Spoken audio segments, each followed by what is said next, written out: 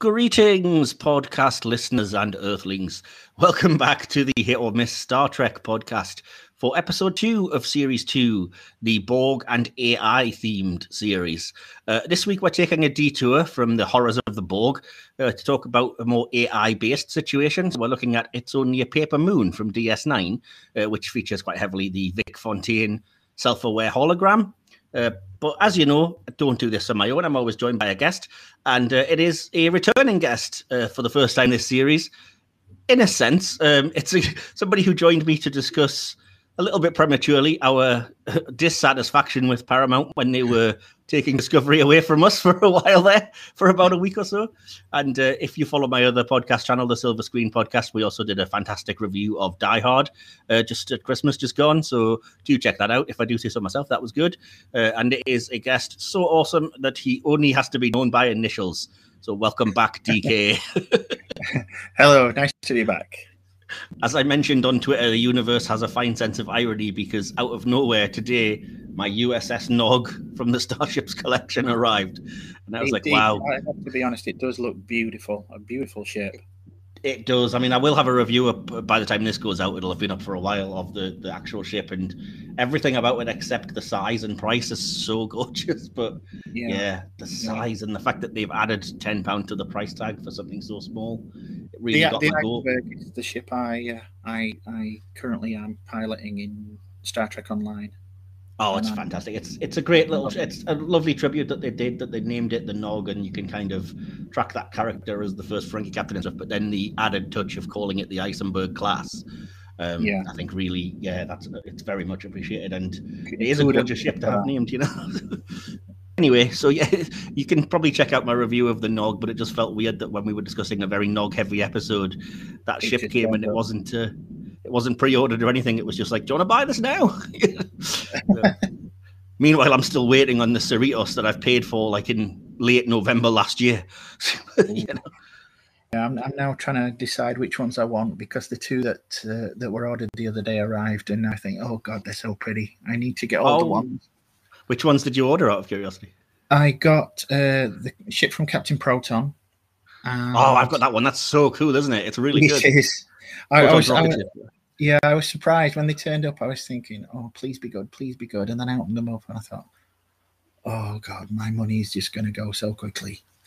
And the other one was the USS Aventine from the books. Oh, I haven't got that one, but I did see. Yeah, it's a lovely, sleek design. Yeah, it is. Yeah.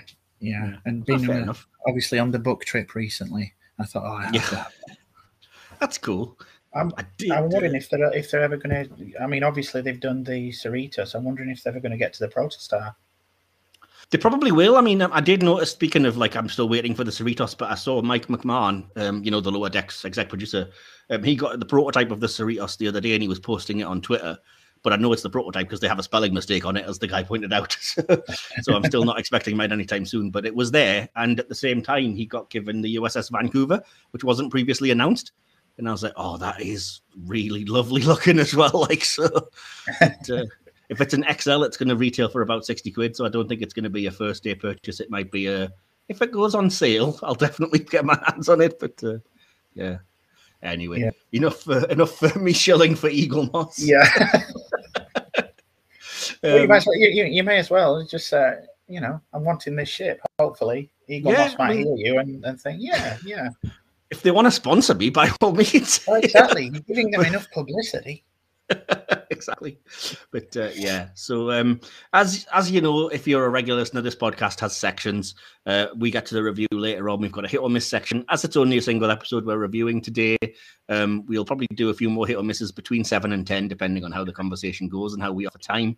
But, something that we've already kind of got into when we came for our little rant episode, but the first section, of course, is getting to know you type thing, and it's the section that I call Hailing Frequencies Open. Hailing frequencies open, sir. Okay.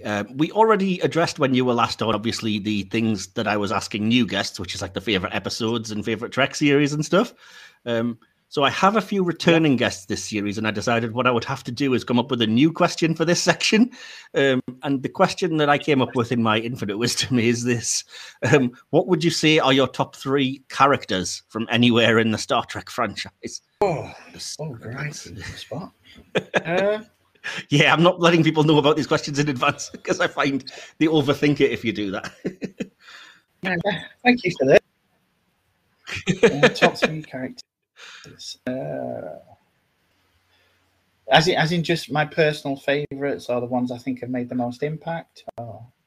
It's entirely up to you. I mean, like I said, it's the last time with the episodes, I was like, oh, sometimes things that you would be proud to show somebody as a representative of Trek, or things that you like, personal comfort, characters, favourites, characters that you relate to, absolutely anything. Just who are your sort of 3, or it could be just 3 that you think were written the best or acted the best, even, you know?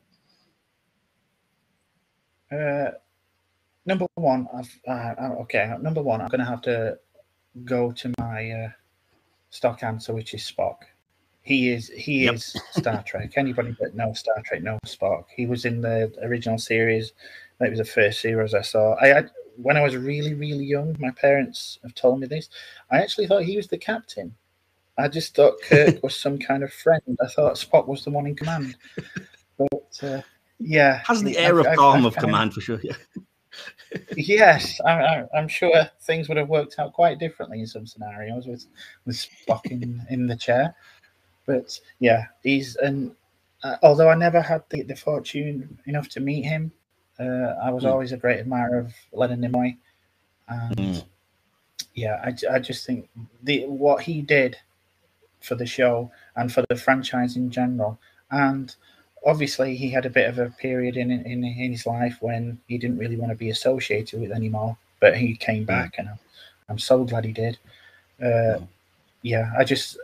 you just cannot help but love the character. I don't think I've ever met a single Star Trek fan, who I know anyway, that had taken a dislike to Spock. He is, and he will always be to me the franchise. Yeah, and I mean, talking about Leonard Nimoy as the kind of original and definitive version, he's had such a fascinating life, connected to the character, but like just in general. And so I should probably mention that I never have yet. If anybody hasn't seen the documentary For the Love of Spock, which I think is on Netflix, or it used to be, definitely well worth a watch, well worth your time. So yeah. If it's allowed to toot my own horn, I'm actually in the credits for that. Really? Yeah, I was one of the backers. So okay. Wow. Although I've still not got a physical copy, and I'm trying. If anybody knows of a decent physical copy for a decent price, please let me know, because it's like trying to find the proverbial rocking horse. I know the feeling. I'm still looking everywhere for a physical copy of What You Left Behind in a very appropriate DS90 way. But yeah, I've got it digitally on Amazon, but hard copy of it is just proving elusive, unfortunately. Yeah, it's another one. Those two, definitely. Yeah. But going back to the question then, so is there any, obviously the original and the definitive Spock would be Leonard Nimoy, but are you a fan of the other two or not so much? I am, and I think Peck especially has done a good job, although I could never take to him with a beard. Yeah, I'm with you on both of those counts. Yeah, I'm looking forward to Strange New Worlds, just because I love that. I love the era in which it's set, and the recent material, the promotional material, the poster with the horse and the Enterprise in the background. I think it's so good. Yeah. The funniest thing that came out of that was just that somebody on Twitter genuinely said it's against Star Trek's ideology to be a Western. They've changed it too much, and now it's just like I became the Picard facepalm gif. Yeah, everybody did that. Everybody's like, "Oh my good grief!" Like that's literally how the show began. Never watched Star Trek, who's never listened to a thing about Star Trek, who's never read anything about Star Trek. Again, it's what we were talking about earlier. It's going back to the pretty lights and space battles. Yeah, exactly. Oh, dear me. But anyway, so 2 more characters if you don't mind, unless you want to just pick all 3 Spocks, I guess. No. I mean, as much as I like Quinto, he doesn't quite ring true for me. He's an excellent portrayal, but he's much more, in my opinion, and I'm sure I'm going to get a lot of hate for this. He's a little too emotional for me. When it comes to I think that's the point, though. That character's been through a lot more without wanting to set spoilers in case people haven't seen the movies, that version of Spock's been through a heck of a lot more. So I think it's definitely. I mean, with Vulcan, but I don't know. He just had the way Quinto plays him. He plays him like Nimoy, but whereas Nimoy can come across with an aura of superiority that comes across well, I think Quinto sometimes comes across as arrogant. That's what I was going to say, and it's a similar complaint that I have. Yeah, which is he's more arrogant. Kirk is the arrogant one. Yeah, but see, with me, it's also the fact that Nimoy was never, even when Spock was kind of out of control, you were never really afraid of Nimoy. Spock was always kind of, he was Spock and he was charming and he was there. But Nimoy, perhaps because I watched him in Heroes and American Horror Story playing like really creepy villains, Nimoy, Quinto. So watching him as Spock, when Spock loses his temper, I'm like, ooh, this is a little bit too. Exactly. Yeah, I don't when like you this. see him silent and then you see him lose his temper on the bridge, you thought, oh, someone's going to get it. Yeah, exactly. But yeah. Anyway, so yeah, sorry. Anyway, 2 more characters. 2 more characters. I think I'm going to have to go with Picard. Yeah, I would have said that until the end of Picard, unfortunately. It wasn't your cup of tea then, that one. I just didn't like Picard at all, and I don't like, again, without wanting to spoil it in case people haven't seen it, I don't like what they did with the character at the end of that first series, because it just seems like I don't fully get what they're going for. Maybe it's like an allegory or a metaphor, and I can understand it in that way, but it just seems like, why? It just seems like you're doing stuff for the sake of doing it. Yeah. I thought it was kind of a nice parallel to the denouement of the Data story. Maybe kind of tie into that. I don't know 100% where they were trying to go, but I did enjoy the ride, and there were certain things that brought back, as they say, the feels. I'm not sure if the kids say that anymore. I'm very old, so probably not. Well, I do. Well, that's all right. We're on the same wavelength at least. Exactly. When Next Generation first started, I was one of the few people that didn't take to it. Oh, I loved it from the start. Yeah, and because I'm a huge fan of Kirk, so the captain styles were obviously very different, and I couldn't take to Picard. But that's weird, because I'm wondering if that's the reason that I maybe was different is because I'm the opposite. I never took to Kirk. I was always like, no, this guy's way too much of a jerk, really. You know what I mean? I don't like how cocky he is. Yeah, he was when the Next Generation first started. He wasn't the swashbuckling type. He was too cool. He was too reserved. But as time went on, I found a comfort in that. And now, if I was faced with a choice, if you could be on a ship that were captained by any particular captain, would it be Kirk? Would it be Picard? It would be Picard every time, because I would feel like I'm more likely to survive the experience. Yeah, exactly. Yeah. I think that's the case. Picard was always the diplomat, whereas Kirk is the shoot first, ask questions later type, I guess, isn't it? So. Yeah. And I've grown to respect Patrick Stewart as an actor, because I'd never heard of Patrick Stewart prior to Star Trek, and since then, obviously, I've seen him in productions of Shakespeare that he's been in, and the fact that he doesn't take himself too seriously in real life, I really like that about him. Yeah, absolutely. Yeah, that was the performance that got the character itself. Yeah, cool. Yeah. So, what would you say as a third character then?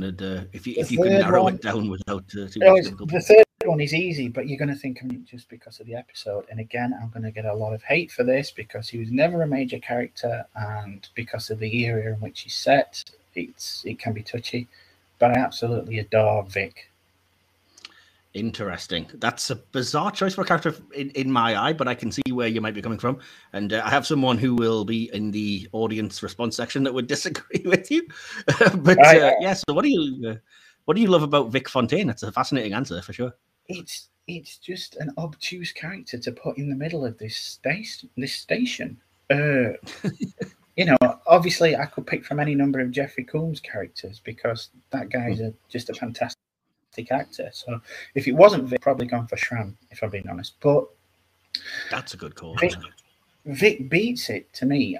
It could be the way I was brought up. My parents, my father especially, he was into the whole Sinatra, Dean Martin, Rat Pack scene.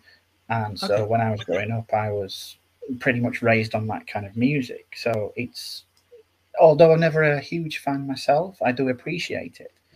And seeing this character come out of left field and be dumped on this station, and if it was just a character that was 1 or 2 episodes, which, you know, he appeared, he was a bit of comic relief and then went, I could understand people's dislike for him. When you come to episodes like the one we're going to be talking about today, I think it revealed a depth to the character that in most other shows you wouldn't necessarily get. Okay, fair enough. And the fact that he knows what he is, and he kind of makes no apologies for it, and he's not a bad person. He's just, again, a product in which you were raised. But there's a lot of heart in that character, and that's what I like about him. And again, it could be down to the growing up thing, because I remember James Darren back in T.J. Hooker with William Shatner. That was my first experience with seeing James Darren. So to see a familiar face to me come back and play this affable character, it just struck a chord with me, really. Awesome. Well, that's very on theme anyway, so that's cool. That's some good answers. So that's awesome. I'm happy with that. So that's our first 3 top characters then: Spock, Picard, Vic Fontaine. Yes. And I know it seems a bit left field, because if it wasn't for Vic Fontaine, like I said, it would have been Shran and Cisco, because I think Avery Brooks is just, again, an amazing actor, and I had no idea. But you know, if it's limited to 3, I've got to go with the first 3 off the top of my head and be honest. That's fair enough, but we'll see. Shran would probably be a close 4th if we had to narrow it out a bit or whatever. So. Definitely. Awesome. Well, I'll move us to the next section in that case. Then it's a section that is new to you, because we didn't really touch on this during our rant episode. But that is the section that I call Hit or Miss. What about my performance? I'm not a drama critic. Right. So, if, as I say, you're not familiar with it, so basically what it is I just throw out random things from anywhere in the Trek universe. I'm trying to keep them as random as I can, but also throw in some that are on theme for this series, which is obviously the Borg and the AI, advanced AI in the Trek universe. So it'll be a little bit of a mixture of both. And as I say, I'll just shout the thing out. You've never heard them before, so you don't know what's coming, and then you just tell me, is it a hit or a miss, or reasons why. So we'll get stuck straight in, and the first thing on the list for today then is replicators. That's the Star Trek kind, not the Stargate kind. The replicators, would you say they're a hit or a miss? Very important distinction, yes. So hit or miss for Star Trek replicators. Oh, who wouldn't want a replicator? Or, again, the Star Trek one. Definitely hit. I would love that. No having to cook apart from when you want to. No having to clean up the dishes afterwards, which is even better. Yes, that's a good point. Actually, yeah. And I would have agreed with you all day until I was reading this research about and I think it was the entire writers' room of Next Gen that said that they hate replicators. They're the worst thing that was ever invented, because there's nothing that you can really present them with that would be a challenge, because it's the ultimate god tech. They can just replicate anything. And that's why they tried to come up with these ideas of like certain things can't be, and you can't just replicate latinum or money or whatever. Because they were like, it's too easy. Everything is right there at the push of a button. And I was like, oh yeah, from a storytelling perspective, that would annoy the crap out of me if I was writing, it is kind of a get all out. It's like the Star Trek version of Who's Sonic Screwdriver. Yes, yeah, Doctor Who, Sonic Screwdriver, absolutely, yeah, it is. But having said that, I mean, and I would sort of agree with them, but to give the counter argument to that is that we already have 3D printers, which aren't a million miles away from that kind of thing. So, I kind of,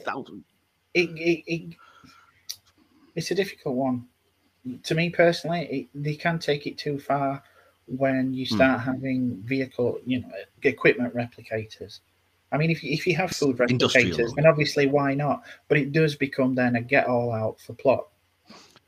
Yeah, and actually that's one of the things. Again, some people might have had an issue with it. I'm not sure. I went to look around these things, but that's one of the things I loved recently in Discovery when they pointed out that it's not just things magicking out of nowhere. It's like your food is your reconstituted waste, for want of a better word. Yeah. So it's like, okay, if you're actually giving me that this is just something else in a different form rather than just I am going to have magically food or whatever you want appear out of somewhere. Like if there's an exchange and a trade-off of like one material for another, then I'm way more on board with that than just like I want such and such. Now I have it. Yeah. Yeah.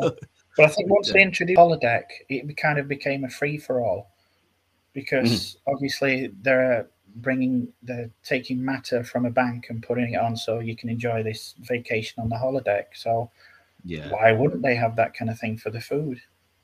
Absolutely. But just to give my particular actual score, though, I would say soft hit, but with the limitations in place. Like I said, things can't just come from nowhere. There has to be some kind of trade-off, and there has to be, like I said, certain things that there are that just can't replicate because they're either too complicated in their molecular structure or whatever the reason is within story. So I think soft hit if they're used well. Yeah. I'll agree with that. But as they say, there's coffee in that there, Nebula. Any excuse for that quote? Yes. Nice. Awesome. Well, I'll move us to the next one then. And the next character on my list for today is the character of Bruce Maddox. Would you say he is a hit or a miss? He's a miss for me. Anybody that could automatically see an android as a piece of property to be exploited rather than an individual, especially when they've shown sentience, and even going on to Picard after that entire Measure of a Man, even going on to Picard after that, he still kind of never gave up. He's this little, what I would term, petty obsession. Yes, you can study the field of robotics and androids, but he never seemed to kind of let that one go. And as a character, he just came away thinking, no. The only thing I would ask to that is that not like a perfect usage of that character's function, though? Because I'm not asking you like to say is the character likable as such, but are they a hit kind of? I'm looking at it from a term of likable, and he's a shit. But I mean, like, is it a good creation in terms of like? It's a good creation. He does get the point across. Sorry, and in that respect, he's a hit. But to me, I class him in the same function as things like the Borg. He's just an obstacle to be presented. If he wasn't going to be that character, it would have been another character. Because the issue I would have imagined anyway in Star Trek would have come up eventually. Maddox is just the whipping boy that ended up with it. I would agree, and I would say that's the reason why I would call the character a miss, is that you can't call him a character. He is the personification, like you said, of an issue, and he never really gets any development beyond that, even in Picard. He's basically, he's a narrative device, and that's it. And they waste him, for me, he's a side for a bunch of political viewpoints. And they talk about him in Picard, you don't see him for most of the series, and when you do see him, he's there for a short amount of time. There's a fascinating story there with the fact that Data not being emotional just doesn't have a grudge, and so you get, I think it's Data's day when he reveals that he's like writing to that character with like the specifics of his day and stuff, and I was like, that would have been fascinating to see, but we never see that in his actual appearances. He's just, like I said, like, you're a jerk and you're the problem that we've overcome this week, you know. It would have been nice to see. It would have been nice to see him on the receiving end of some of these letters and develop him more, even as a background character. You know, like they did with Barclay in Voyager. Just have a kind of cutaway every so often. And would it annoy him? Would it frustrate him? Would he have come round in the end? It does seem like a bit of a wasted. I think it's a chance to have shown us real growth, because that's certainly the implication, is that because Data doesn't hold a grudge, he's like, oh, wow, this is... You know, maybe I've been wrong about these supposed machines, and I'm taking these letters and studying this guy's daily life, and he's being kind enough to let me. And like I said, there's a chance to really have grown that character beyond it. But for all we know, he never grew because we never got to see it. No. And what we did see, there was very little growth. But when there's very little there to begin with, as a character, miss as what he represented. miss, if only for the fact that they could have done so much more with him past simply having him as a antagonist. Yeah, and I'm just on the same page with you, really, so I can just echo what you said. So awesome. So the next thing on my list is an episode of Next Gen with a very weird title. I'm hoping it sparks the memory banks, and you know what I'm referring to when I say it's the episode 11001001 from Next Gen. Is it a hit or a miss? It's a hit. The reason why is I'm surprised. My capacity, being as old as I am, for memory and memory lapses and recognizing names of episode titles is appalling. Okay. For some reason, I can remember 11001001. It was the episode where Next Generation first clicked for me. Okay, cool. Encounter at Farpoint, no, it was okay. I wasn't entirely sold. Code of Honor, get in the bin. When it came to that one, that's when the potential for me started to appear. I loved the Binars. Well, I loved them at the time. On our recent rewatch, I wasn't that keen.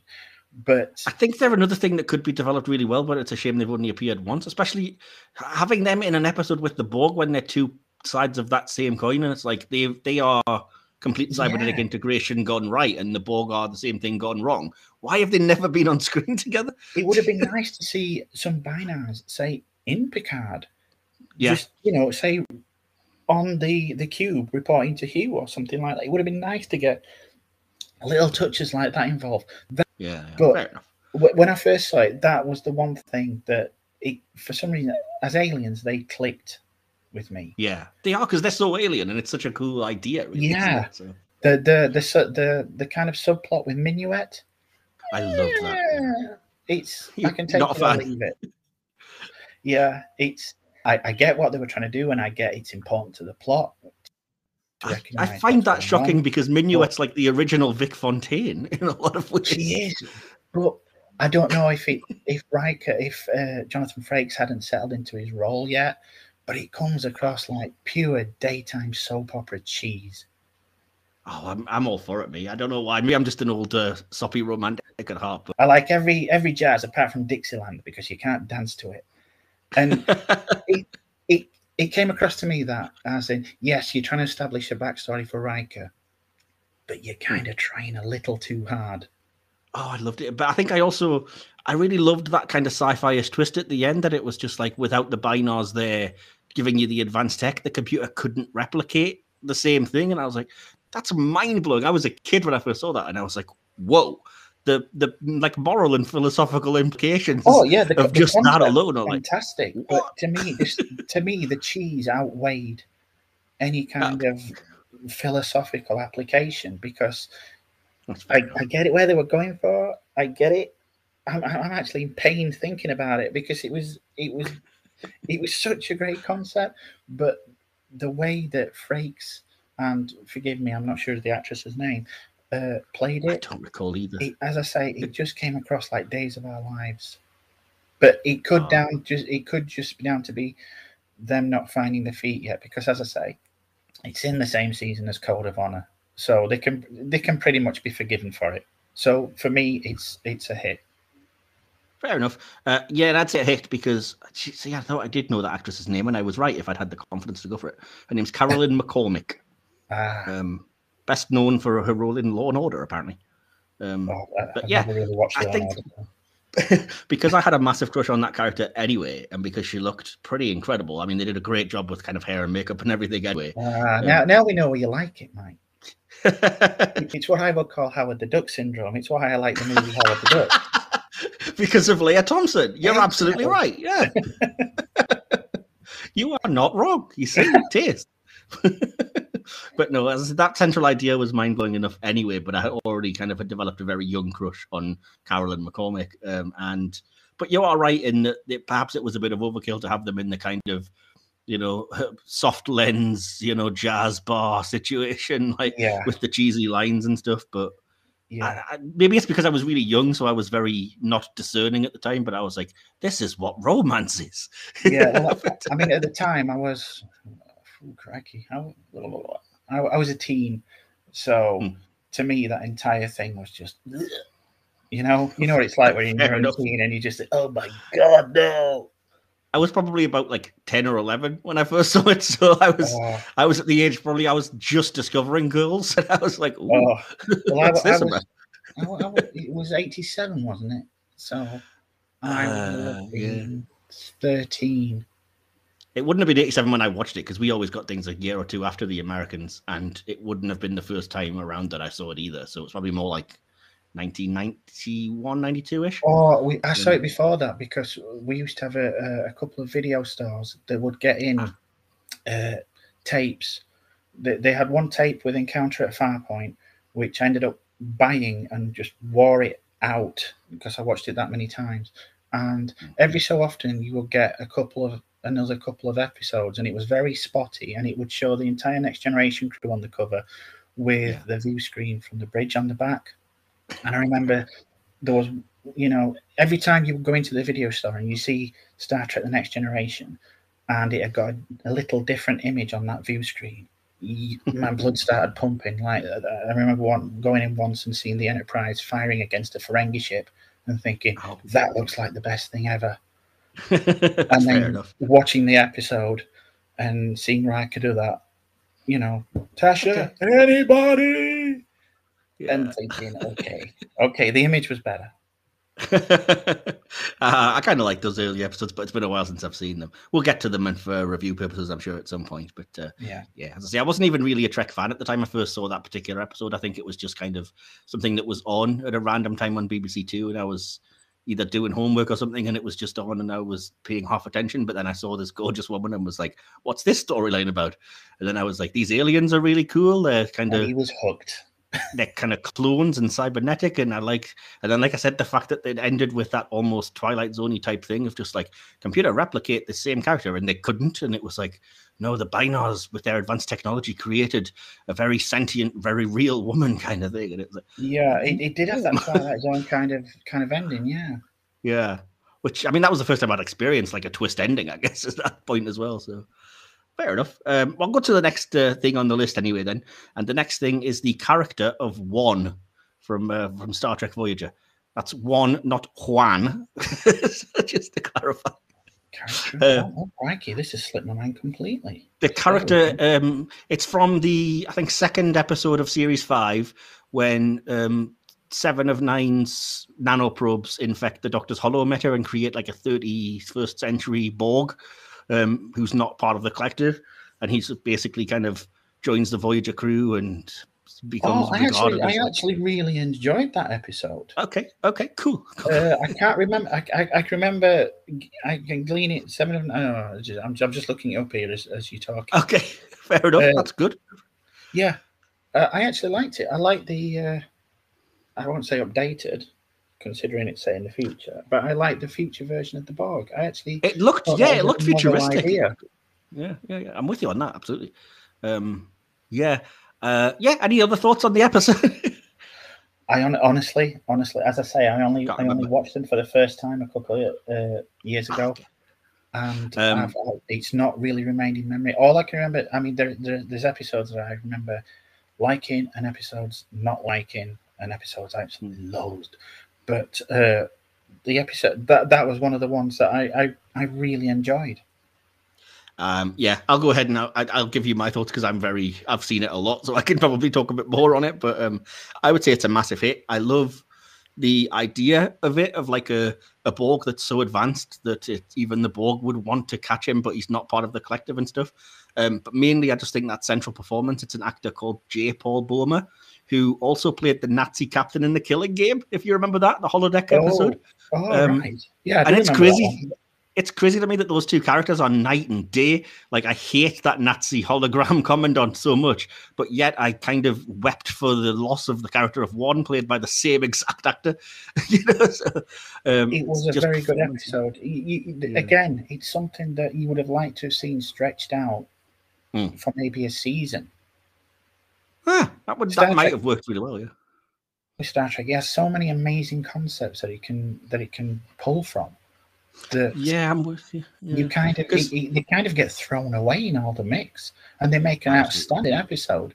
But on a lot of other shows, that concept can be stretched to at least half a season arc. Well, I mean, the central kind of the threat in a way is just he's so advanced we cannot let the Borg get him. And you could do a lot with that, like you said, like a continuing arc of just like, oh crap, the Borg are attacking, and it's not about obviously the usual, we don't want them to destroy us or assimilate us. It's like, do not let them get their hands on this one guy because his technology is so advanced that we don't want them getting it, you know? Exactly. You could get a central conceit out of that you could easily get some of the philosophical moral dilemmas that you would encounter usually in episodes like Tuvix and stretch it out with a character that, you know, no offense to people that like Tuvix, could stretch it out with a character that people actually can get on board with. Yeah, because there's also the moral kind of point of that episode which gets a little bit lost in the shuffle, which is that he integrates the Doctor's hollow emitter into him. So for him to live, he takes away the Doctor's freedom, which they don't make anything out of. And again, that could have been fascinating because, like, the Doctor's not going to, as a Doctor, he wouldn't take life or whatever anyway. But if, like you said, that character had lived for a while longer, because he pretty much dies and the Doctor's like, right, straight in, getting me a emitter back. But if he'd had to actually face, like, this character's life is taking away my freedom, I'm limited to being in one place because this guy exists. There's huge potential for stories there. But again, like I say, I think it's just down to the format of Star Trek and the quality of the writers on shows like Star Trek, where any other show would take that and stretch it out, even to the point of Oblivion, where it gets completely mundane and boring. And you just get these amazing concepts, and they're just hit after hit after hit, and they're just used up and thrown away after one episode because they're on to the next thing. That's fair enough. Awesome. And that's the other thing, it's a massive hit, because even with that in mind, it does manage to get all of that in and the central performance. And I always just remember the moment at the end when he's kind of beamed back, but he's so severely damaged because he's basically sacrificed himself to destroy an attacking Borg sphere. And Seven of Nine just sort of says something like, I wouldn't know how to go on without you. I feel in pain. And he just says something like, you will adapt. And I was like, oh, 3 words that just broke my heart. You know? And again, I mean, go on, sorry. Yeah, the fact that does that to a known character, because Seven of Nine rarely got a chance to show that level of emotional growth. So because it's like her son, I guess, in a way, she gets the chance to really experience that loss. And like for the first time, I don't know what to do with myself because I'm feeling a flood of actual emotions as opposed to just annoyance that I'm not an individual now. Yeah, you've made me want to watch that episode now. Like I said, when you first brought it up, I couldn't really remember it, but it's brought back memories of it, and I'm thinking, I really want to watch that again. Well, I'm going to move to the next thing on the list then for today.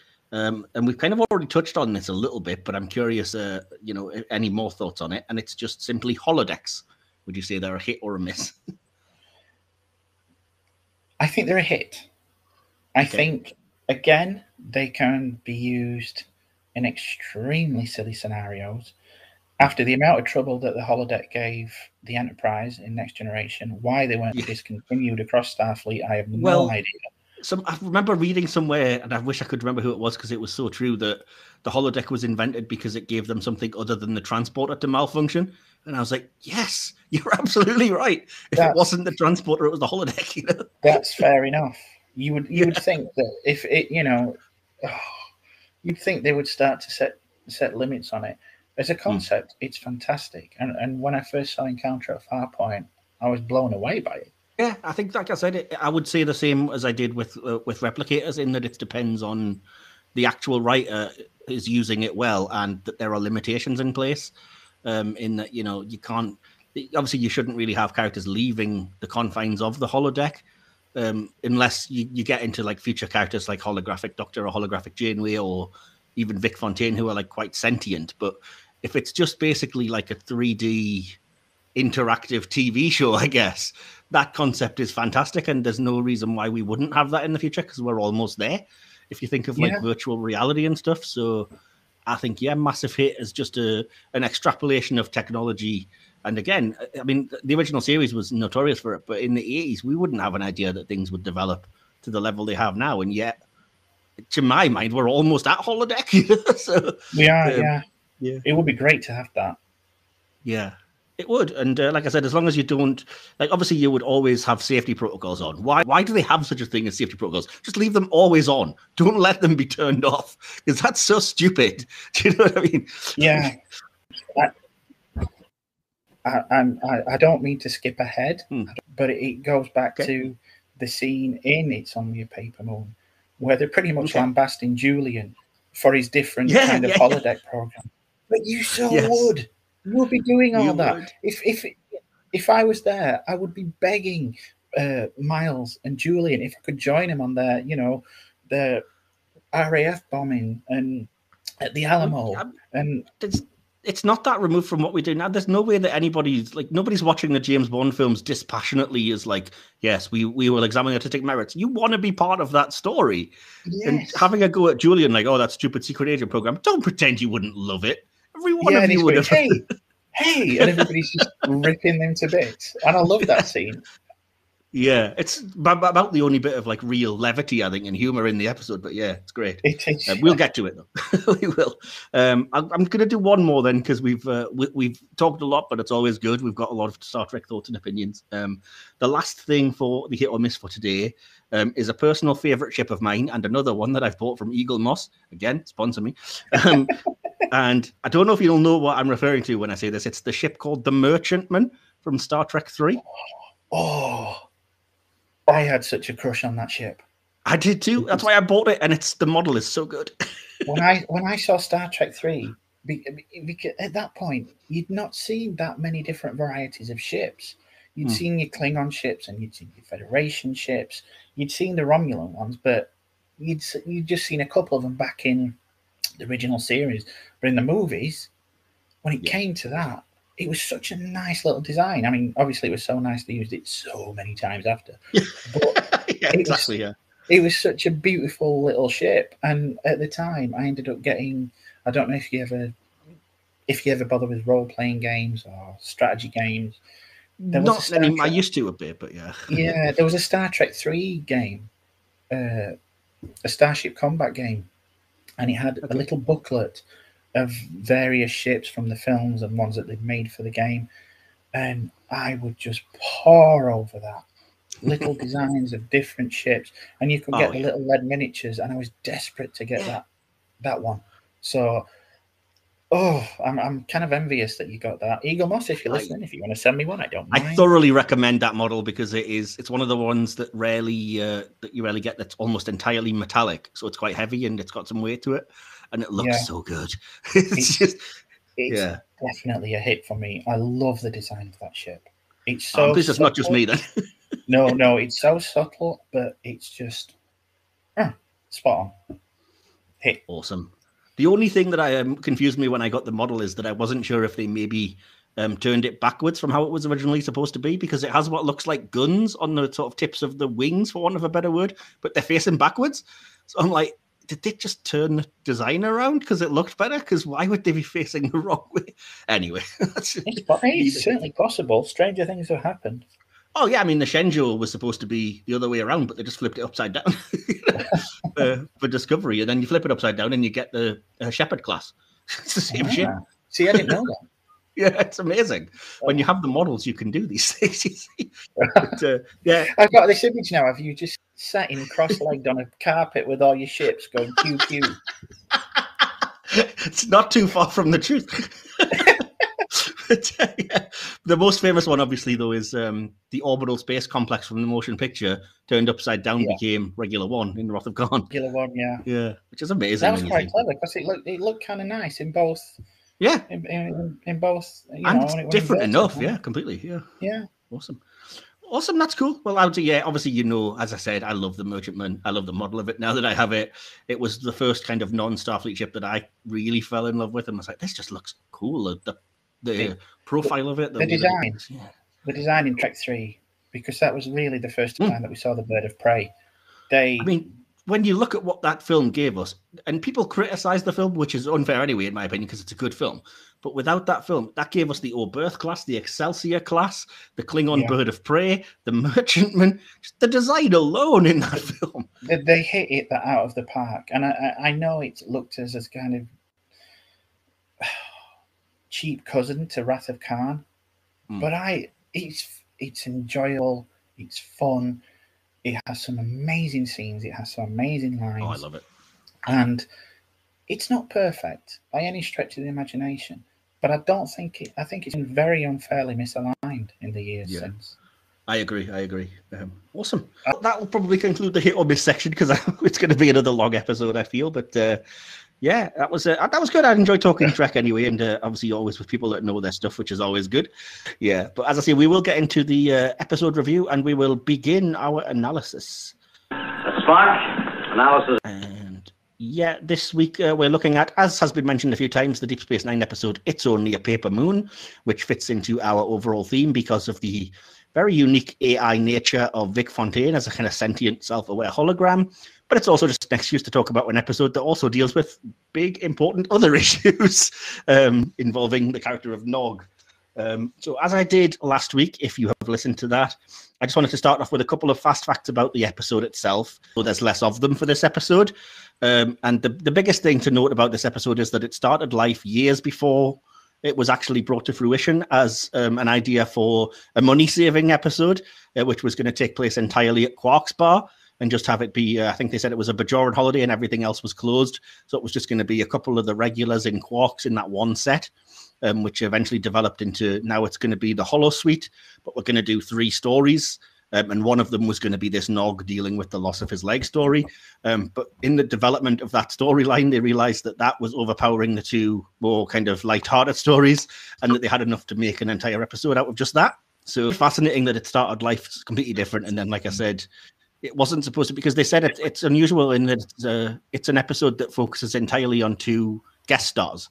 They're not main characters. It gives it's a chance for kind of James Darren and Aaron Eisenberg, the late great, to shine in this episode. But yeah, it's cool. And yeah, a few other things that I just wanted to note about it. After the episode aired, Aaron Eisenberg was contacted by combat veterans who told him his performance was very true to life and complimented him. I would probably second that, even though I don't have the experience to say that really, but I can certainly see how that would have been the case. According to Ronald Moore, this is one of his favorite episodes that he worked on. The director, Anson Williams, described the episode as a top 5 episode of the series, and it was selected by the authors of Star Trek: The Book of Lists as one of the best DS9 episodes. And the final little bit of nerdy trivia for the episode is, although it's speculative, it's possible that this is when the events of Star Trek Insurrection happens, because Worf appears very fleetingly in the first scene and then doesn't appear for a couple of episodes. So it's probably why he's away. Yeah. So, yeah. Awesome. So any thoughts on those facts and bits and pieces then, DK? Yeah, I remember reading about the Everybody Comes to Quarks. I'm glad we ended up with the episode. Although I would have liked to have seen the episode Everybody Comes to Quarks, I'm glad we did end up with the episode that we eventually got. Yeah, because it's powerful stuff. And like I said, it is dealing with very heavy themes, and yet I think threads that line really well, not to get too spoilery into the actual scoring of it. But yeah.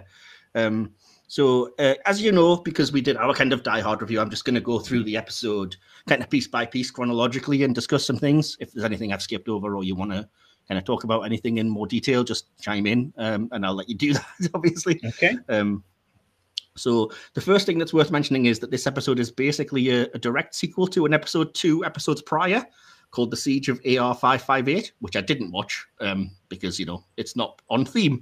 But you have to basically understand, I think, what happened in that episode, which is it was an epic kind of ground assault between Starfleet and the Jem'Hadar, and it culminated in Nog basically having to lose his leg because he'd been hit by a mine or something. So that had happened already. Yeah. Let me just have a look here. The episode starts, and the first thing I noticed is it's one of the rare Series 7 episodes in which Ezri Dax is actually acting like a counselor. Yes. It seems like that was a weird choice for that character when they hadn't had a counselor previously, and she barely gets to act in that way, but throughout this episode she does, so kudos. And I think it's actually a really good restrained performance by Nicole DeBoer as that in that role as well. So it is. There's a scene later on where she really shines in that role. Okay. Yeah, it would have been nice to see more of her, this side of her, throughout the season.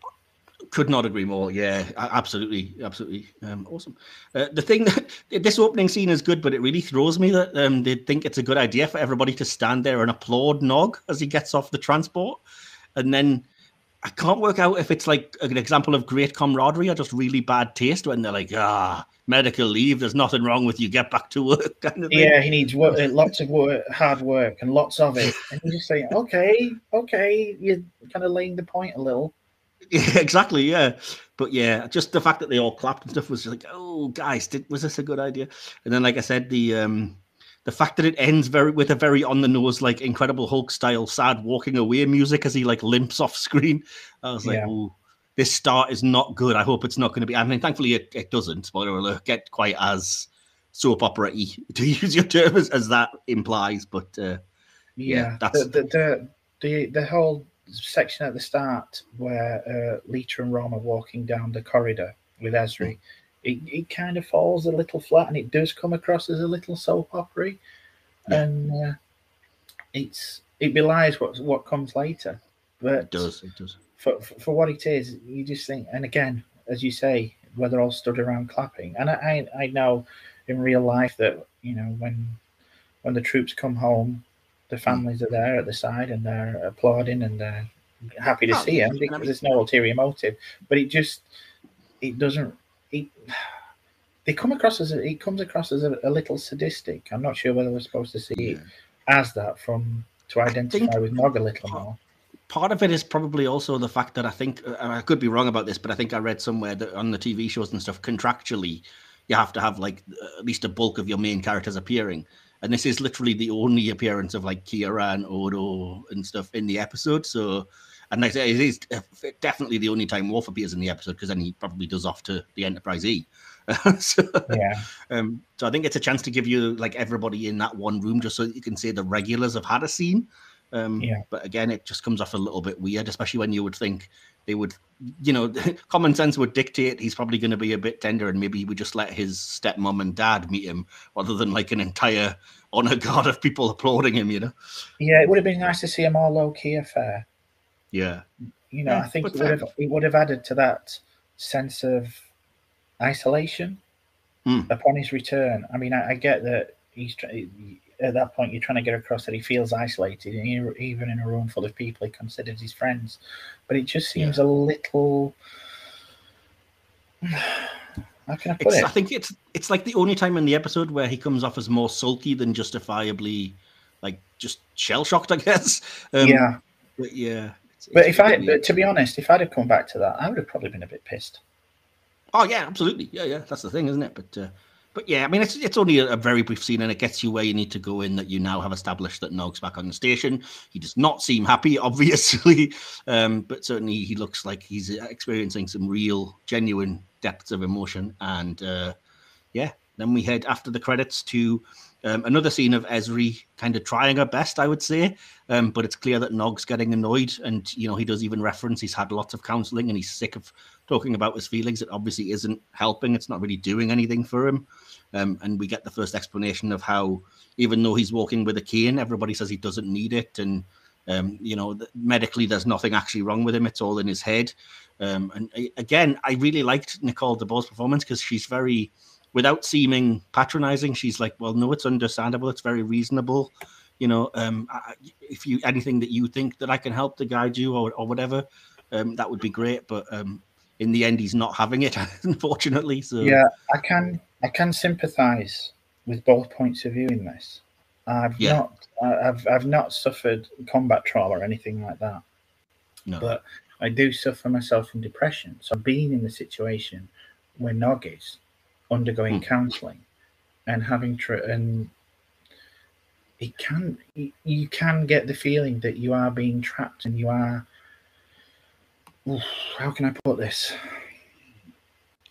You just want to be left alone. Yeah, it's exactly what he says. You get sick of repeating the same thing over and over again, because the implication is that obviously Ezri isn't the counsellor that he's been dealing with, and he's probably had to have maybe 2 or 3.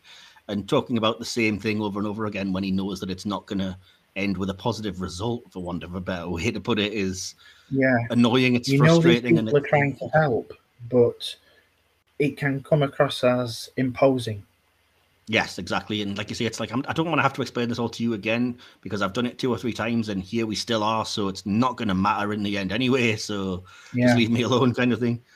Which again, very true to life and very well acted, I think. So yeah. And yeah, that's when Nog sort of heads off to the bedroom for the first time and plays "I'll Be Seeing You" on a kind of futuristic record player. Which I really love that scene because it's very relatable. I think we've all been, at the very least, even if we don't suffer from sort of mental issues and things, we've all been angsty teenagers who have went to our room and put on like a record. Probably wasn't an old kind of an old swing record, but yeah. But yeah, this is such a nitpick, but the only thing that bugs me is that Nog sits rigidly on his bed, fully clothed. He never gets under the covers, and he's never not dressed in any of these scenes. I'm like, you're in bed, dude. Get comfy. Yeah, you would. I'd just be lying there with the blankets over my head. Yeah, exactly. But anyway, that's such a nitpick. But yeah, I do kind of. They do have a scene of explaining that he's kind of just. Despite what we see, he is actually sleeping for too long and the counselling isn't working and people are getting worried about him. So it's good that they're addressing that people care, which should be obvious, but it's nice that we at least get a little scene of people talking about that. And I do like that, like Jake obviously gets annoyed because I forgot that he and Nog lived together for a while before the episode. But until he comes in and says, will you stop playing this thing? Yeah, but I do like it's relatable as well that Jake gets annoyed and he's like, he's the first person to really cut through the BS and be like, look, I understand, I sympathize with you, but if you play that song again, you know, I try to get some rest. And then it's interesting to me on a big level that it's Jake that gives him the central idea of the episode because he's the one that's like, if you want to hear the song again, go rent a holosuite. And that's what prompts everything that follows. Yeah. So yeah, again, Trek sort of good writing in that way, in my opinion. Yeah. The next scene I noticed because it was very stylistic, but it was also pretty harrowing because it's when Nog has decided to go to the holosuite and you track him very slowly through the station, which is surprising in like a 45-minute episode that it's taking the time to track him like walking the corridors and into the lift and stuff. Yeah. But it's also, it peppers this with flashbacks to the siege of AR-558 and I think it's from that episode, the horrible blood-curdling scream that Aaron Eisenberg gives. It's so friggin' horrible, man. I hate it.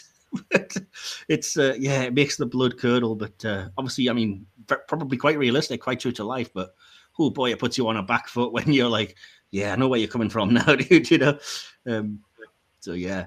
Obviously, I think this episode shows just how good, well, obviously, that scene was from the previous one, but that one and this one, it showcases just how good an actor he was. Oh, completely. And I mean, it only gets better. And then when we get to the scenes later, I'm sure I will mention knocking it out of the park in certain areas. But yeah, good throughout. But anyway, so then we get our... This is kind of where we come into the theme of this podcast series because we get Vic introducing himself and talking about how, you're Rom's kid. He's very proud of you. You're the soldier and stuff. Showing that he's not just, you know, he doesn't just think he's a kind of crooner from the 50s and 60s or whatever. He's aware of things on the station and knows that he's like a 24th century hologram, but still fits in those parameters, which is, again, fascinating in a lot of ways. And then, yeah, the fact that Nog requests the tune and says we get the official explanation now that he says it's helped him once when he was unhappy, to which Vic says, well, what more could you ask from a song? And then we get, I'm not sure how to describe this. It is kind of a flashback to AR-558, but it never appeared in that episode. But it's a flashback where he's lying on the trauma bed and the song's playing. It's a flashback to what's like just after that when he's on the trauma bed and that's when he first heard "I'll Be Seeing You," and it obviously must have helped him in some way to get through the trauma of Julian telling him he was going to lose his leg and everything. But it was good that we got an explanation for that, and I really loved that. I've been wondering at that point, why is he listening to this song in particular? Yeah, and again, it's very relatable as somebody who has in the past suffered depression and stuff. I have had that thing where you latch onto just a certain song and you do just play it over and over again, and you're like, it was the last time I felt anything, and it was just a question of I just wanted to feel something, and it helped me get through it. And you play it to death, and then you get really sick of it the way that, you know, Vic says he's done 15 different arrangements of the same song or whatever. But yeah, I do think that was cool. But again, I do like as well the little humorous joke that Vic says, "Oh, let me guess, it was Julian that played it for you. If that guy was my agent, I'd be bigger than Elvis." Yeah. And obviously, who? Yeah, exactly. Yeah. Oh dear. But yeah, I was trying to at this point decipher like what the point of the song, well, not the point, but what the meaning behind it was, and I was like, is it saying that he's listening to it all the time because he's lost in the trauma? But no, because he's clearly enjoying it. So maybe he's lost in the coping mechanism of just like, well, I felt something here, so I'm just going to repeat this in the hope that it'll spark something. But yeah, it's still brilliant. I mean, like I said, in this kind of kooky science fiction version of Las Vegas, it's an unusual level of depth for me. So, yeah. I like that Vic is the character that straight up asks about the leg for the first time. He'd never beat around the bush because, again, for a character that's not real, for want of a nicer way to put that, he's like, is it? Does it still hurt? People say it's in the head, but Vic still does believe that he needs a cane, even though we later find out he doesn't. But he's nice enough to humor him without seeming like he's taking the mick. He's completely sympathetic, and this is the episode. Going back to this is the episode that sold me on Vic. He's forthright and he's honest, and he's also incredibly sympathetic. It's that at this point, even though they're trying to help him through his trauma, you don't necessarily see that viewpoint from any of the regular cast members. Yeah, completely. And it does take Vic, like you said, to really get to the key point. So it's good. Yeah, and then as I said, the key actual bit of dialogue I wrote down here because it basically sums up the episode, which is Nog just saying, "I don't want to go back to my life," and then asking, can he stay here in the suite in the hotel within the Hollow Suite? Which it's key that Vic is self-aware enough to be like, "Oh yeah, I guess," but it's not. It's just a Hollow Suite. It's not a real room, but you're welcome to stay with me, kind of thing. Yeah. So yeah, the next scene you've already mentioned because you've said it was. A rare bit of levity in this episode when they're having the meeting about Nog kind of losing himself in the Hollow Suite and they all start taking the mick out of Julian. Yeah.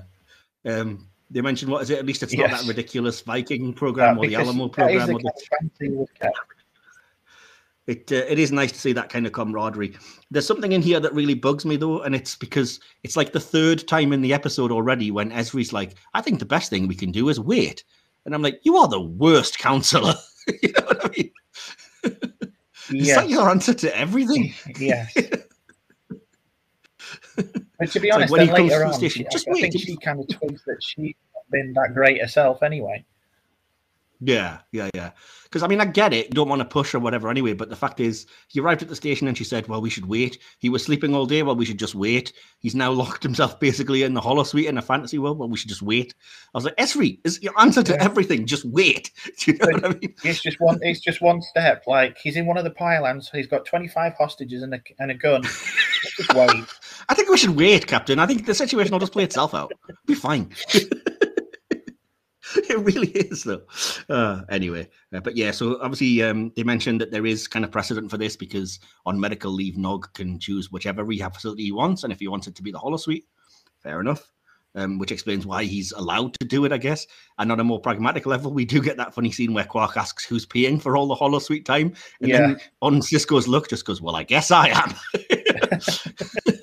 And Sisko's fantastically sarcastic, Sisko-y responsive, and very generous in his of you too. I like it. But, yeah.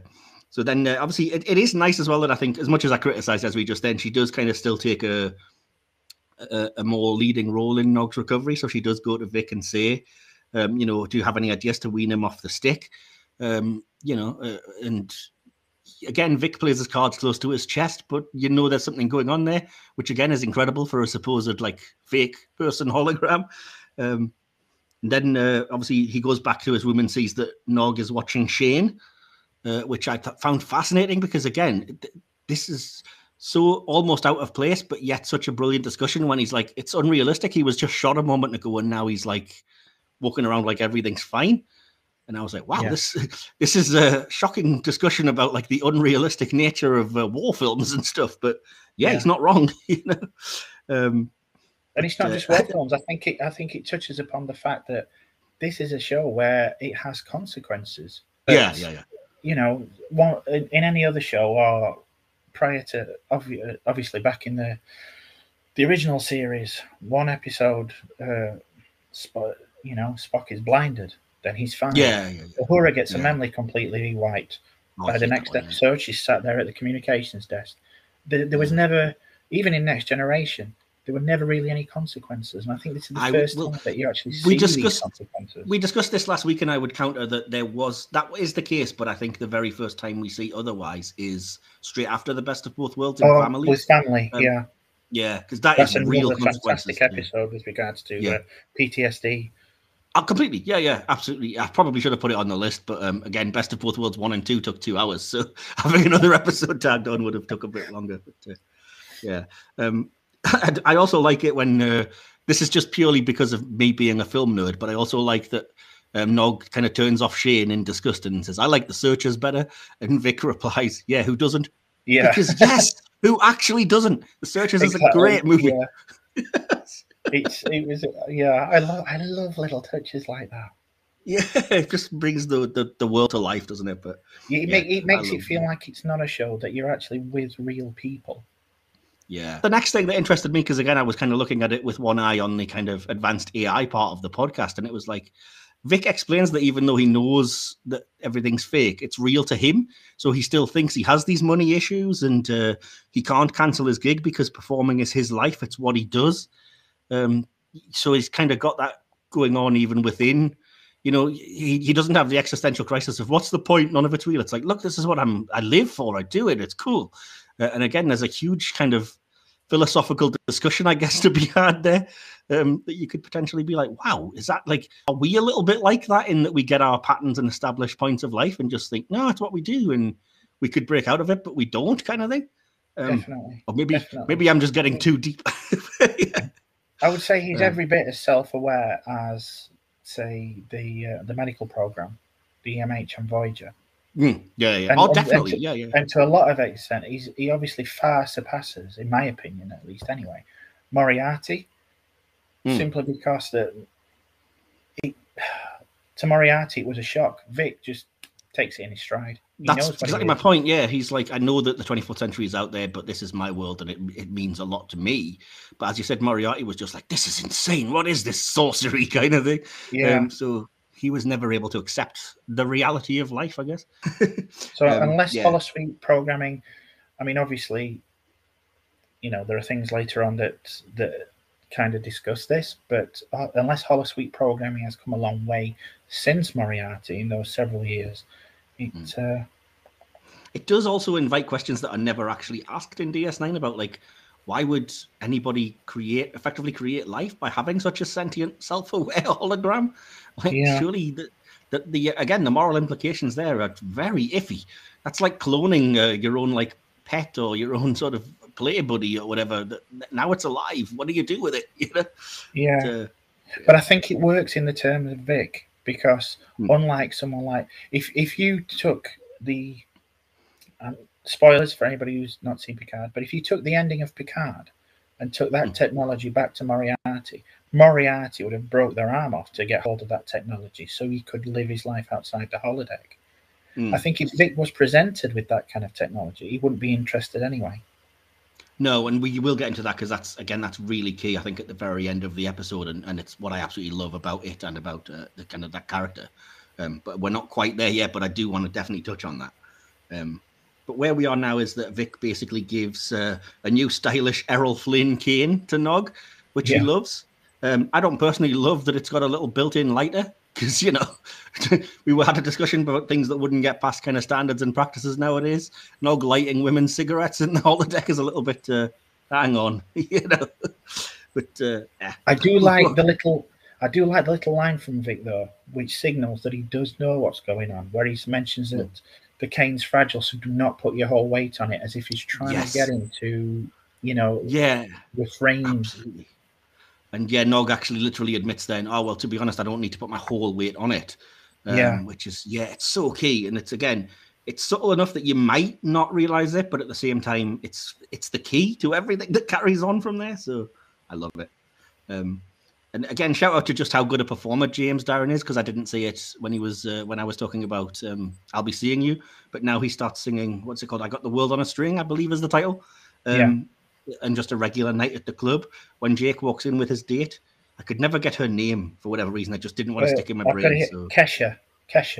Okay, thank you. Because it just didn't want to go in my brain. But yeah, I love that we get a little bit of like a snippet of what Vic's life is, because he has like even patter on stage. He's telling like little jokes, and is it something like, "Oh, thanks, you were so much applause. That's what you get for packing the place with relatives," you know? So, yeah.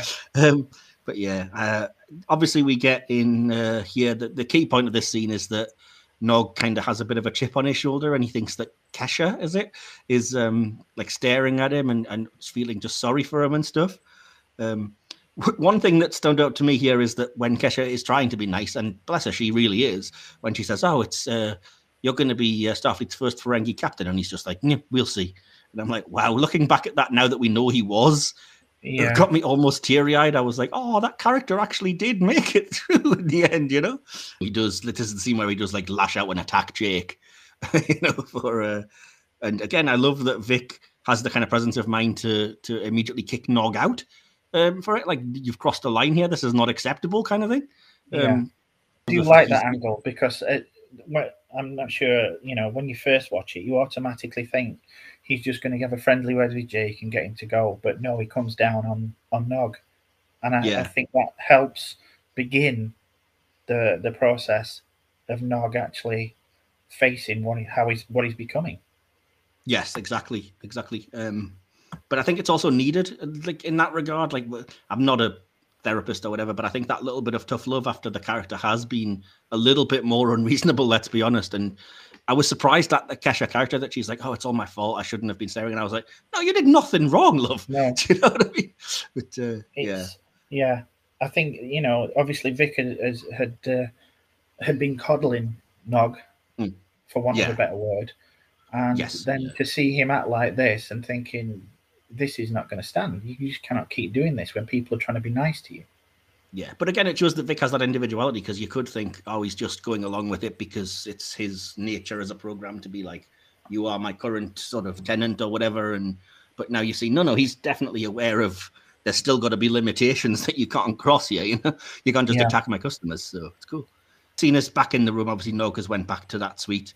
And Vic points out, you know, they called you a hero when you slugged your best friend. I'm never going to compliment you. You've got to look at the ludicrous nature of the situation, which I'm glad he kind of tried to drum into him as well. And again, this is really key. That's when you first get Vic mentioning he's never been tired before, because the program's never run this long and he's never actually put in a full day. But he has work to do, keeping his books in order now and everything, and he's living that to like spend with other people, and it's absolutely. It's kind of a wake-up call for both of them.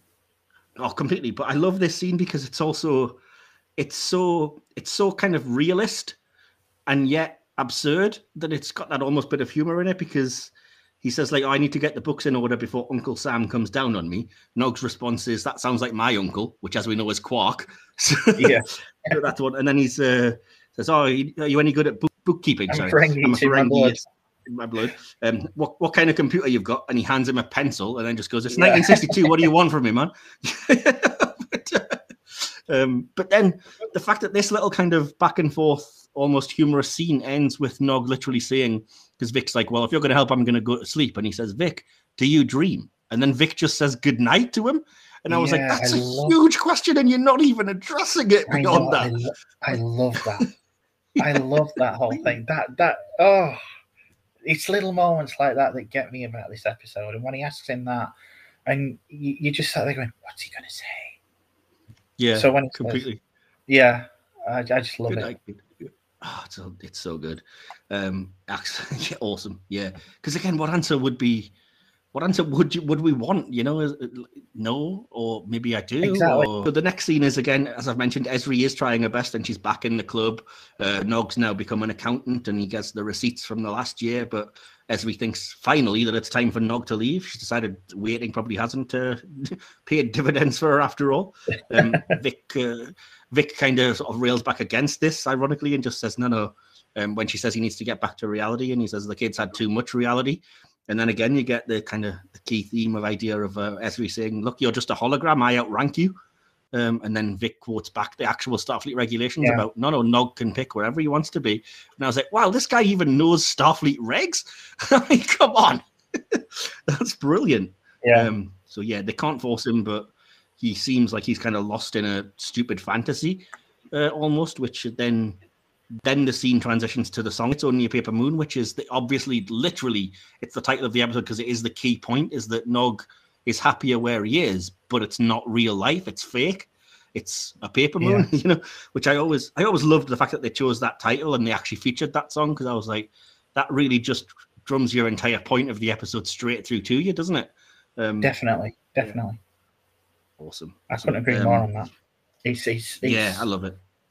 I just think every single choice that they made with regards to this episode, well, maybe obviously not the pre-credit sequence, but everything that they've done on this episode, just perfect. Oh, I agree. Perfect. Even the fact that, like I said, because they kind of lost the other two subplots or whatever, the fact that you have time for the scenes like the scene with Jake and Kesha and Nog, I think that would have been lost in most versions of the script, but it's so key to kind of Nog's development and to show that stumble.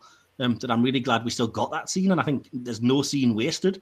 Like I said, even at the start when it's like tracking him through the station, which somebody, you know, a lesser director might be like, no, keep it pacey. We've just got to get him straight. He's in the quarters 1 minute, he's at the holosuite the next, and they actually were like, no, we'll take time and show that he's having flashbacks and everything. It's so cool. It's very effective anyway. So awesome. Yeah. Yeah, so then obviously we get a little bit of a montage over the song It's Only a Paper Moon, and Nog starts acting like a club owner, so that when Rom and Lita come in, he's like, I'll get you a seat, it's nice to see you, and whatever else. But it's absolutely heartbreaking when they mention that Rom's been promoted, and then Nog, in his kind of club promoter type way, is like, oh, we'll have a great party for you, we'll put a couple of tables together and whatever, and it breaks my heart when they're like, but Chief O'Brien already threw a party, it was kind of impromptu, but you were here, so you missed it kind of thing. And I was like, that's exactly, again, the economical way that gets across. Look, you may well be comfortable and safe here, but you're missing out on living life without having to actively like hammer that home in just that one little scene. It's just like, oh, that's so good. It's so brilliant. Yeah. Because it's so true to life. You do end up missing out on so much. Yeah. Awesome.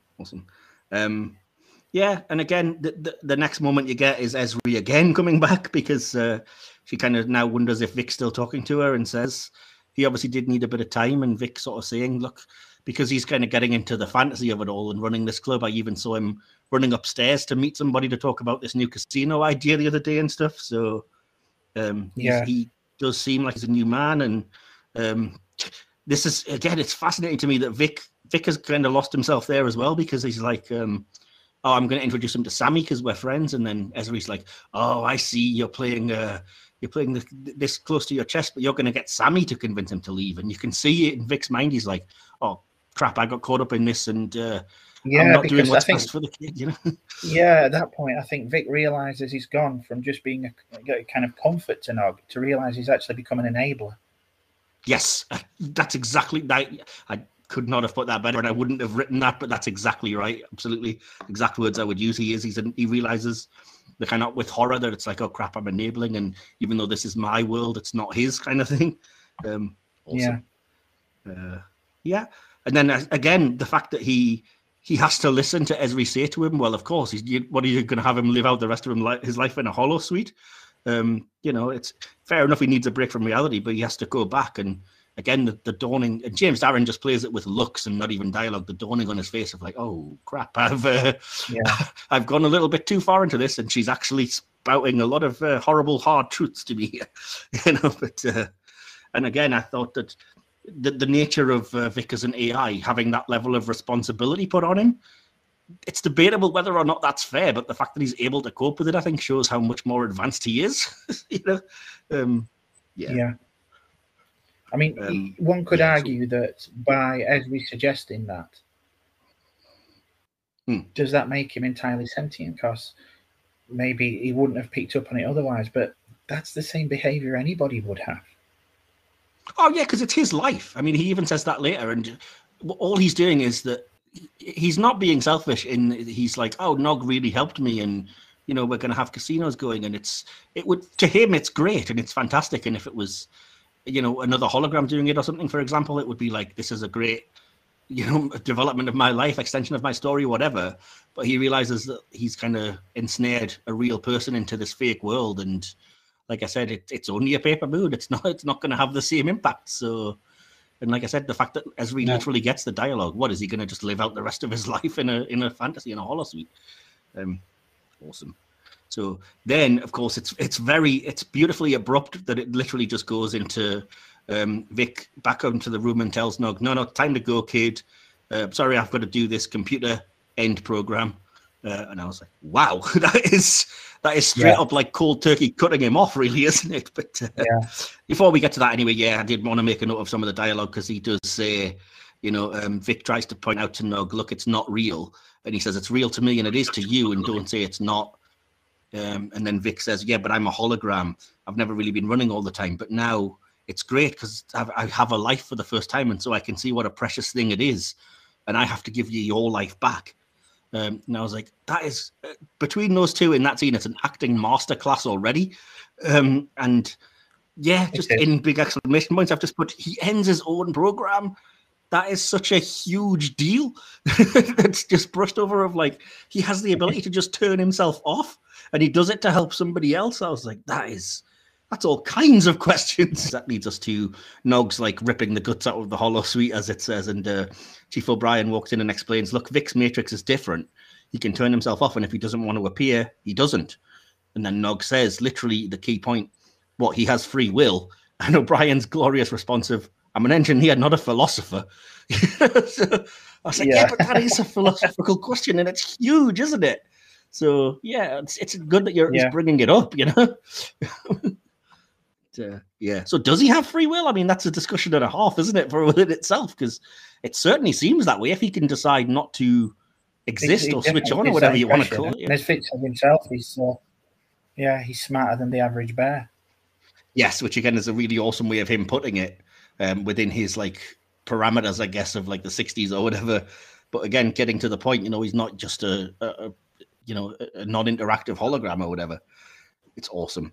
And then the absolute key scene, which I couldn't possibly do justice to, but it's an absolute masterclass of acting, and it brings me to tears every time when it just starts off with Nog breaking down and saying, look, when the war started, I wasn't happy or anything, but I was eager, I was keen, I wanted to be a good soldier, and then I lost my leg, and it's now a question of, if that can happen, anything can happen. I could die tomorrow, and there's no real safety in my life anymore, and that terrifies me. You know, and then again, he's already acting James Darren off the screen, and then James Darren, almost like a tennis match, is just like, yeah, I'm going to lob that back to you with his like, look, if you stay here, you'll become as hollow as I am. You don't seem hollow to me. Compared to you, I'm as hollow as a snare drum. You know, I've now seen life as precious, and you've got to go, you've got to live life, you've got to play the cards you're dealt.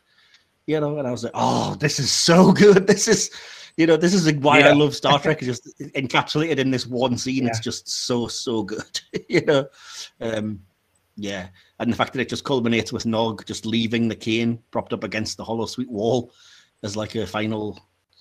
That's it. No crutches. I've just got to face reality now. Oh, come on! It's so good, isn't it? I have to ask you your thoughts on that scene, because you must have thoughts on that, presumably. It's that scene that coupled with the previous scene where they're in the room together. This is what cements it as one of my favorite all-time episodes of the franchise. Oh yeah, I can definitely see that. And it's because it's so, it hits home. It hits home because I've suffered from depression, and I've had this kind of talk. Obviously, not with a hologram, but it encapsulates everything, and I can understand why so many combat soldiers wrote to Moore after the episode and to Eisenberg, because they just hit the nail on the head perfectly. Any other show wouldn't have got it. I mean, you did touch upon, as we say, PTSD with family, but this looks at it from a different viewpoint, and how you can lose yourself after the fact.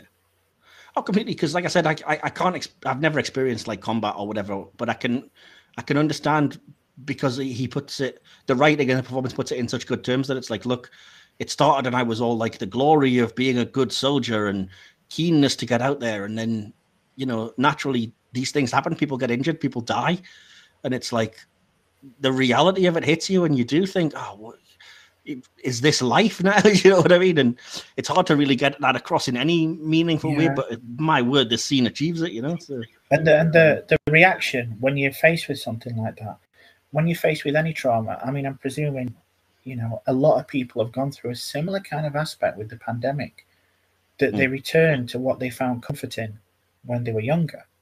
And there is a very real tendency to lose yourself in things like that because it is safe. Yeah. You feel comfortable, you feel protected, and everything, while not necessarily happy, it's something that you can control. Yeah, it's familiar, and you at least know, you know it. You know what I mean? You know what to expect. So, yeah, it's getting lost in whatever should be comforting, really, isn't it? But and again, on a more personal level, I absolutely love that he kind of he comes out to the bar now where Quark and Rom and Lita are, and they ask him if he's okay. And I just love the scripting of the response, which is just no, but I will be, because I've said those words so many times. Yeah, and it's because so. People would, well, that's it. People would say that. Now, in any other show, you'd have gone. Somebody would have give a slow nod and go, "Yeah, I think I am." Yeah. But I do love that they acknowledge that no, he's not, and it is going to take work and it is going to take time, and it's not like wrapped up in 45 minutes, that they acknowledge that. Because again, as somebody who's been through depression, people want you to be like, I've done everything to help you. Are you okay now? And they just want you to be like, yeah, I'm fine. It'll be good. And the reality is that, you do find yourself thinking, no, but now maybe I will be. I can see a way when a way through it, a time when I could be. And it's one line of dialogue, but it is so important to me that that's there. So, yeah. Definitely. Anyway. So then obviously we get Nog has been back to work, and it's a little bit later when he goes back into the holosuite to the club. And again, just nice, just beautiful dialogue of, you look so much different. I feel a lot older. Thank you. And Vic, thanks for giving me a chance to see what it was like to have a life. And then the absolute kicker, which the episode didn't have to do and surprises me every time. It's like, because you helped me, I'm going to give you the same treat and give you a life. Now we're going to keep your program running 26 hours a day, because, of course, Bajoran days, because they're right next to Bajor, so 26 hours, not 24. Bit of a nerdy deep dive, but yeah. So, yeah, they're going to keep them running basically all the time. And that is such a beautiful ending for this. Like I said, the episode that has been about Nog's PTSD takes the time to address that there's also been a Vic story running here.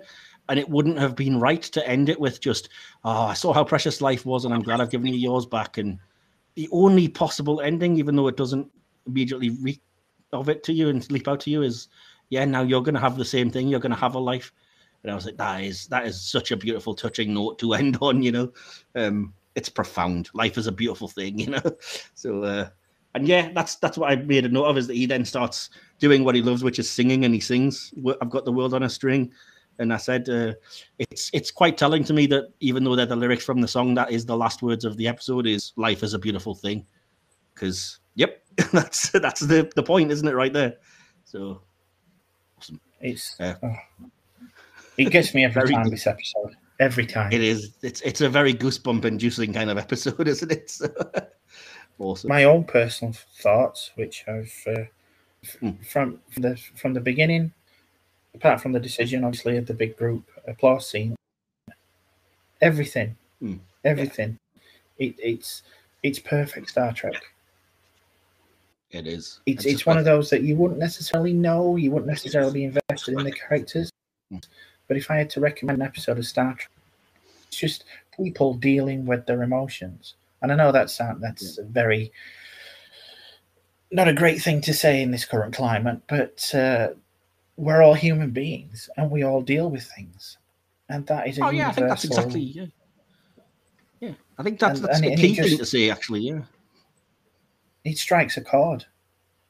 It does. A lot of shows wouldn't even touch upon something like that. They'd stick to the space battles and the ground battles and the politics. No one would take time out, especially no one would take time out for two relatively, in the grand scheme of things, minor characters. Yeah, guest stars, as I said, basically, really. So yeah. Crazy. Well, so just to get you a little bit more of a kind of interest, because I'm aware I've talked a lot, but one thing I'm doing this series is to wrap up the reviews before we get to conclusions and things, is to ask for your favorite character from the episode, your favorite moment, and your favorite line, and then I'll give mine once you're done. So we'll start off with who's your favorite character in the episode?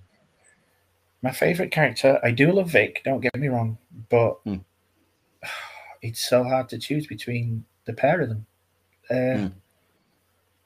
I honestly can't put it down because they've both got such amazing lines that it's incredibly difficult to choose one. Okay, fair enough. If that's okay, no, it's cool. I honestly can't choose between the pair of them. That's fair enough. I certainly understand that, and I think what I put is that I would say Nog just clinches it over Vic for me, because even when Nog's being a bit of a jerk, it's relatable and it's understandable. And I can't relate to Vic in quite the same way because I'm not like an aging 60s crooner, you know.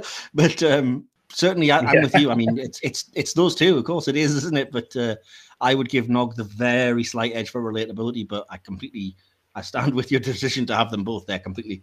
So awesome. And what's your favorite moment in the episode?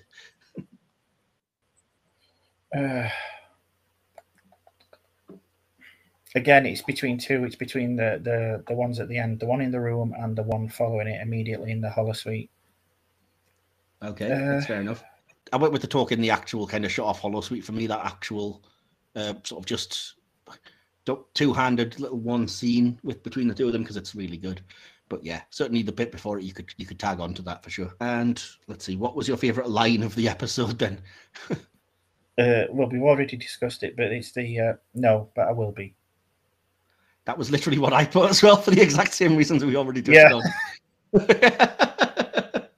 That's so weird, but awesome. And as you know, the next section, although you may not know actually, because we didn't really do a review last time, but the next section is basically just my middle finger to the people that are like, Star Trek veers away from Gene's vision, because I think it's always got a little bit of Gene's vision in every bit of Star Trek. And so the section is literally called Gene's Vision. And it is where I ask, do you think there's anything that you would shout out from this episode that really speaks to the ideology of what Trek means and what people might describe and what might mean when they say Gene's vision? And I think there's quite a hefty couple of things from this episode, but what would you say? It's down to the little people and how they deal with things. I mean, Gene was always one about, when people say aliens built the pyramids and things like that, and Gene was like, no, aliens didn't build the pyramids. Humans did it because they're resourceful and they're smart, and it's those type of people that can get things done and lead to this future. And although it's just a microcosm of what's going on around him in the Dominion War, it focuses on these people. Even though one of them is not what you would call a real person, but you've got someone that's physically at ground zero, and it's through people like Nog that the larger concepts can be achieved. Yeah, absolutely. Yeah, that's basically exactly what I put. I thought that, it fits into that for me because it's ultimately just about life and all that it involves and all that it means. And with Vic, I think it's telling that you get empathy even from something which you could classify as a machine, which again, very, very Gene. And just as you said, the idea of traumas are horrendous things, but if we face them together rather than on our own, that's how we get through it. Which is basically just my blunt force way of saying in a less elegant way exactly what you just said, Better. So, it's how we move forward together, but we're not going to move forward together without empathy, and that's what this episode in particular demonstrates in spades. Yes, 100%. Awesome. So we always conclude then with a very brief conclusion, if you have one, just a paragraph or two, and then a score out of 5 Starfleet Deltas. Your conclusion and then we'll get to the interaction after that. Problem. I've based my conclusion. It's emotional, poignant episode. It explores a very difficult subject of PTSD, trauma, and depression. Eisenberg and Darren give fantastic performances, and this mostly. It is, even though you've got the odd scene, it's a mostly two-hander episode. It's all the more incredible that they can make you feel such emotion when you consider that neither one are part of the main credited cast. Stands out for me among an unremarkable series as one of the highlights and demonstrates that Deep Space Nine is one of the best series of the franchise. For me, it's one of the finest demonstrations of the diverse scope of topics that Star Trek itself can explore, and personally, it ranks as one of the best episodes of Trek that, in my opinion, has ever been produced. Awesome. And I'll score out of 5. Yeah, it's got to be 5 for me. It is one of my favourite episodes. Awesome. That's fair enough. That was a fantastic conclusion. I will give mine. That's probably similarly, well, probably not as good, but we'll try. I just said it's a powerful episode that feels almost like it doesn't belong in a sci-fi show. This is a war drama dealing with the horrors of war, PTSD, injury, and facing your mortality. But then it also fits perfectly into the DS9 narrative, and for extra flavor gives us a fascinating little mini exploration of the nature of artificial intelligence and what life could mean for them. And that's what this is ultimately about, is life, living it even when it's hard, finding something to get you through it, recognizing that fantasy has its place, but life is to be lived if you want to experience its richness. A tight 45 minutes that starts very slightly slowly, but absolutely makes its point in the time given expertly. And last but not least, 2 stellar moving performances that are honestly worthy of awards. And I also gave it 5 out of 5. So, yeah, that's fantastic. I don't know why you're on about your own, disappointed in your own conclusion, mate. That's amazing. Awesome, thank you. I appreciate that, man. I appreciate it. Yeah, I think we both like the episode. It's safe to say that. Yeah, so. I get that vibe. Yeah, so yeah, safe to say. Obviously, easy to work out. The overall score for the podcast, a 5 and a 5 comes to 5. 5 out of 5, perfect score. I think it's only the second or third perfect score we've ever had on the podcast. So. Congratulations to It's Only a Paper Moon, which joins yesterday's Enterprise. So I think actually only previously we've had 1. So yeah, only now the second perfect score, but very well worth it. Final section is just our audience interaction thing, which I give the very geeky Trek name Subspace Communications. Incoming transmission. And that is basically where I just basically put out on the social media, what are your thoughts on this episode? We got a ton of them last week on Best of Both Worlds. Very little on this episode, which is a bit of a shame, but maybe it's just because... I hope it's not because people haven't seen it, because they should. But I will give a shout out to the people who have given their thoughts and then see what they've said. So first of all, Max Ingram at Sleeping Logs Die says, I think it's wonderful, one of my favorites. I think Nog's journey of recovery is very well done and helps illustrate that different people sometimes need to heal in different ways. Plus, James Darren is always a delight as Vic Fontaine. Fair enough. Smart bloke. Absolutely, yeah.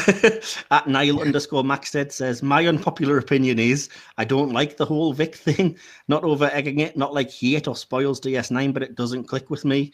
That said, this episode is great for serialized storytelling, exploring mental health issues, etc. So yeah, that was the one I didn't think you would be loving his criticism of.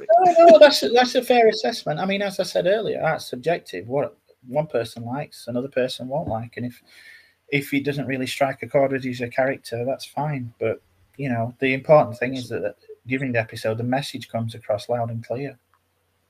Absolutely. Just a couple more then. The next one is Stefan Leineman at S_Leineman. This episode might be the reason they gave us Vic Fontaine. I remember I wasn't too crazy about the idea of bringing a swinging 60s entertainer to the holodeck. When I watched the episode for the first time, I thought it was okay. Later, I learned that Paper Moon seemed to be the favorite episode of every soldier that suffered PTSD. Their perspective helped me to understand some of Nog's actions, and today it's one of my favorite episodes. I love that little tweet. That takes you on a little journey through that. It is. Awesome. At Alex J. Harmon just says, a very powerful episode. It had me in tears. For me, it's a standout episode for Aaron Eisenberg. His performance is capital A amazing. So, yeah. Again, pretty much universal praise, I think, for the episode. Yeah, so, across the board, really, isn't it? It is one of the standout episodes of the series. And when that series is Deep Space Nine, that's a pretty high bar. Absolutely. Oh yeah, there's a few like this, but this is a big episode. And again, if you're listening to this and you haven't watched the episode, do please watch it. It's not flashy space battles or Dominion War developments or whatever, but it is just 45 awesome minutes of deep thought and awesome drama. So excellent. So then all that remains is for me to say thank you for joining me for a third time, DK, a second time on the Trek podcast. And do you have any kind of social medias and things you wanted to shout people out? It's been my pleasure, Mike. Thank you. No, I can not really got anything to promote. I'm available on Twitter. I've recently changed my name. I can now be found at aka Starlord. And I generally tweet about geeky things with the odd political rant, but it's only directed at those that need it. That's fair enough. Sounds like my Twitter, which you can find at Iron Mike Wilson. That's my personal one. I'm just my name everywhere else, Michael Wilson. And obviously this podcast is at HoM Trek or HoM Trek. Think of Mr. HoM, as I always say from Trek. And again, join us again for our next episode. We are back with the Borg next week, and we are talking about the two-parter Unimatrix Zero. Again, thank you so much for joining me, DK. This has been really, really awesome. And fans, tune in again next time. And remember, we are Starfleet. Live long and prosper. Live long and prosper.